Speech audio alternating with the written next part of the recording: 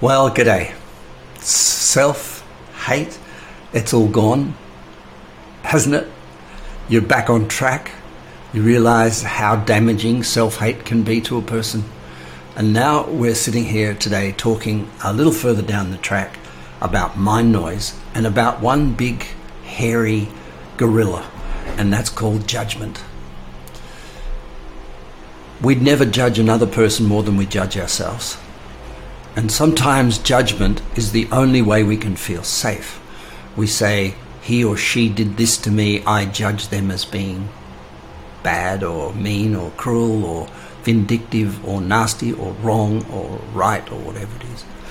And we think we're making our world safer by judging others. And whether it's biblical teaching or Buddhist teaching or Hindu teaching or Quran, judgment is the devil in disguise.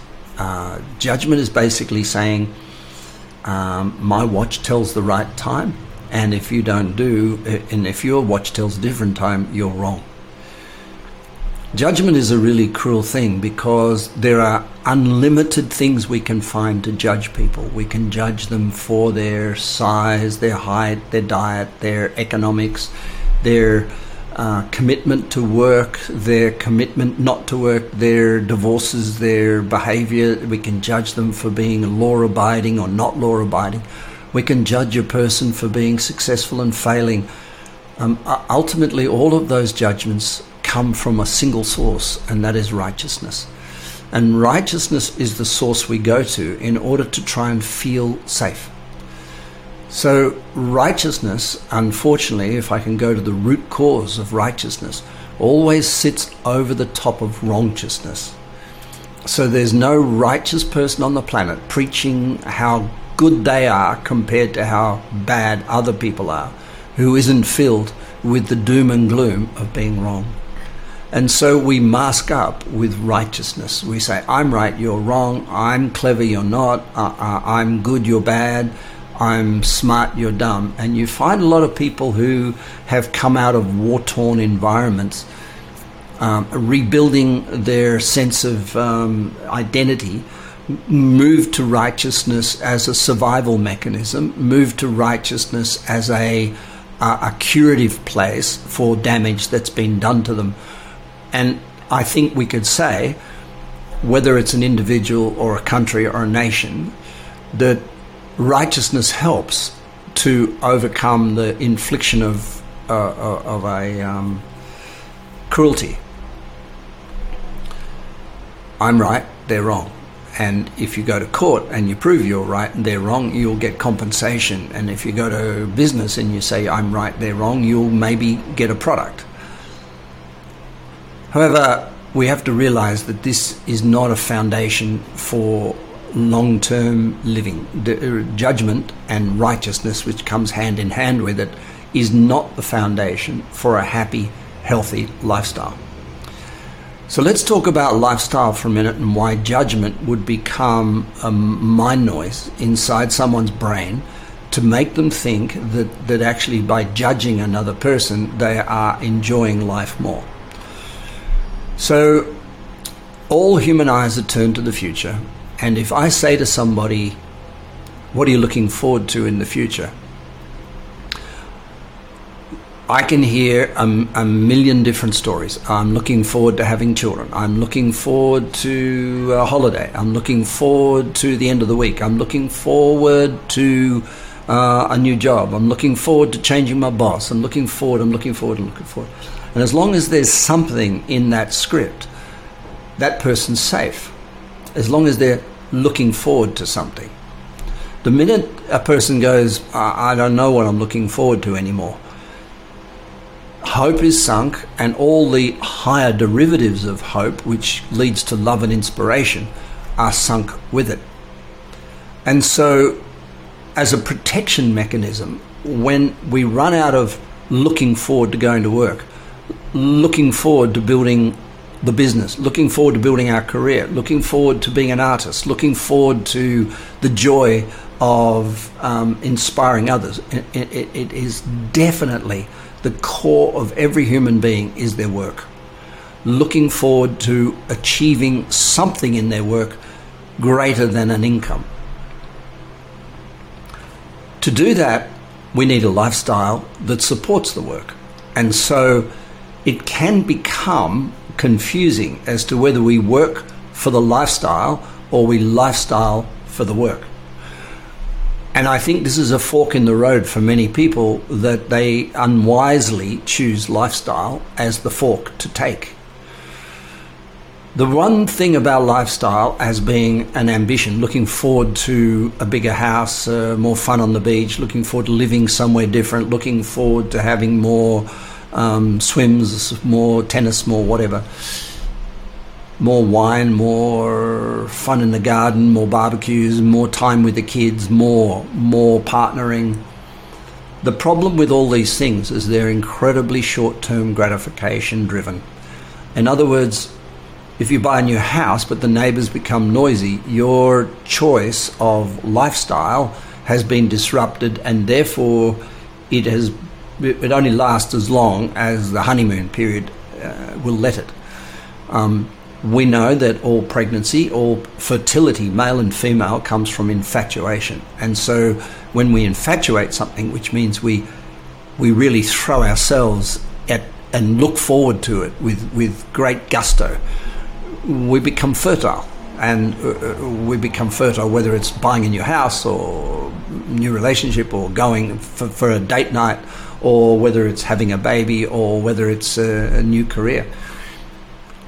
So the question now becomes, when it comes to that fork in the road, to choose lifestyle and go and work to get the money to have the lifestyle, or whether it's to do the work and with the money build a lifestyle. That fork in the road is a very, very important fork. If lifestyle becomes the choice, judgment becomes its friend, because judgment is the only way when we default in a lifestyle choice to, like everything we do, whether it's live at Bondi Beach, go to the beach every day and meet all the interesting people and have this creative, beautiful, amazing environment. Everything has its dark side. And so judgment is the way we try to hold on to and grip tight on the infatuation of a lifestyle choice. We try to exclude or preclude those things that might damage our lifestyle choice. And so we can only judge more and more and more and more and more.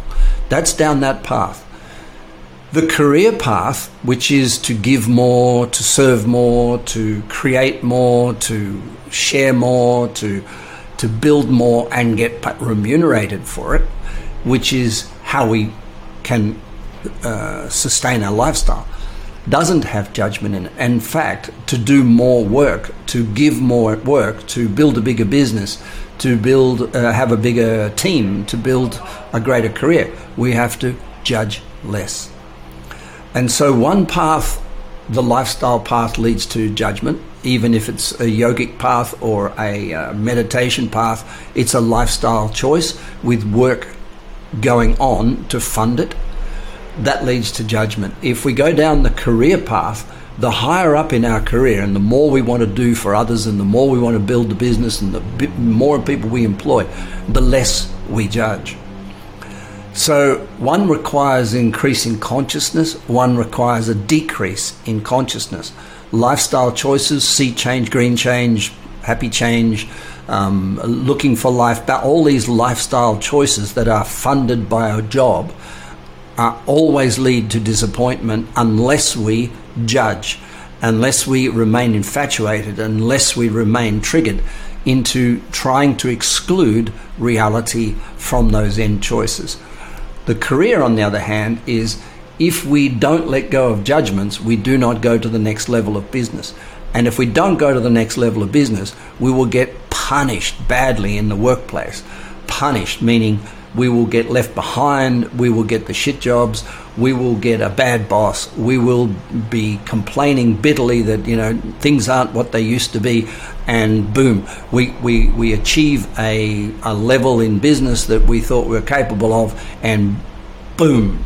If we don't let go of judgment, if we don't process our judgments of others that we work with, others that we work for, others that we coach, others that we serve with our product, if we don't process our judgments and reduce our level of judgment, we get stuck. So the two paths are binary. There's people who get to a point in their career and they go, any more work will ruin my lifestyle. So I hereby choose lifestyle over the work. I'm going to just try to survive to the end and get as big a pension as I can. That's a lifestyle choice. Then there's another group that says, well, I'm going to work really hard, but I want to manage a quality of life that sits underneath that work, that supports the work. The example I give for this is one I love, and that is a story of the Rolling Stones, Mick Jagger. They're billionaires, those guys. They don't have to do another concert in their life. And yet every now and again, every year or so, in spite of the fact that they could retire forever, these four guys, and now three with a new replacement, these four guys jump on the bandwagon, go up to somewhere like Toronto and rehearse for 6 months in preparation for yet another world tour. If lifestyle was the choice, that 12 months hiatus between gigs would end up being 2 years, 3 years, 4 years, 5 years, and they'd end up like most performers do who surrender their career and enter into the world of lifestyle. They'll end up seeking pleasure from more and more vulnerable environments like drugs or alcohol or whatever. And when they get into those difficulties and start to lose the grip on reality and their lifestyle, and it goes down and they put on weight, they're very often encouraged to get back into their career. Now, you don't have to have that experience. You can listen to Chris and you can go, Inner Wealth advocates that we find our purpose, find our working thing, find the career that's worth paying the price for. But the Rolling Stones don't do what I've just said. The Rolling Stones go to, for example, Toronto. They hire a warehouse and they rehearse a 3-hour show for 6 months. Now that is as boring as batshit. Every single day, same old, getting it better and better and better so that they finally can go on tour. But what Mick Jagger will do, and what the rest of the Rolling Stones, Keith Richards and the gang will do, is they will take their chef, their family, their masseuse, their psychologist, their coach, their gym work. They will take a band of people with them to make sure the quality of life they have, even in a foreign place like Toronto, while they work hard on their thing, their quality of life stays 5-star. Now, this is a lesson we can all learn. While you build your career, and when they ring up and say, I'd like you to work hard today when you thought you had the day off, do you sacrifice the quality of your life? Do you give up the morning walk? Do you give up the run? Do you give up your disciplines? And do you throw that all out and say, oh, damn, I'm going to do this day's work because I have to? Or do you say, I'm going to do this work because I love it and I want to succeed in this thing and I'm going to do it really, really well, but I can't sustain that work without quality of life. Now that means diet, it means exercise, it's all the back on track, it means your daily discard forms, it's your process, your self-talk, your vision board, all the things we talk about in Back on Track, which give you a daily lifestyle quality that is sustainable to support your career. These are chalk and cheese. These are so far apart. And you see people who run out of joy for life. You say to somebody, are you looking forward to next week? And they go, only if it's on holidays. And I think that's a really, really sad end to hard work and ambition, to say, I'm not looking forward to next week unless it's a holiday. I would encourage you to think about this. I would encourage you to say, how can I make next week a holiday when I go to work? How can I have be rehearsing in Toronto, doing something very, very difficult, and yet immerse that and enflavor that and imbue that with the thing that makes life really joyful, some fun, some relaxation, some good food, some joy, some love, some family, without trying to suck all those things from your workplace. Too many people go to work hoping that all the things they're missing at home will come from their job. It doesn't work like that. A lifestyle that supports a great career has all the emotional, joyful, fun, expression, creativity, has all the stuff we need to have a full, rich, diverse, emotional career, so that you can go to work and do what you're paid to do, and do what you're born to do, and do what you would love to serve, without trying to suck more than money out of it. This is Chris. You have a great day. Bye for now.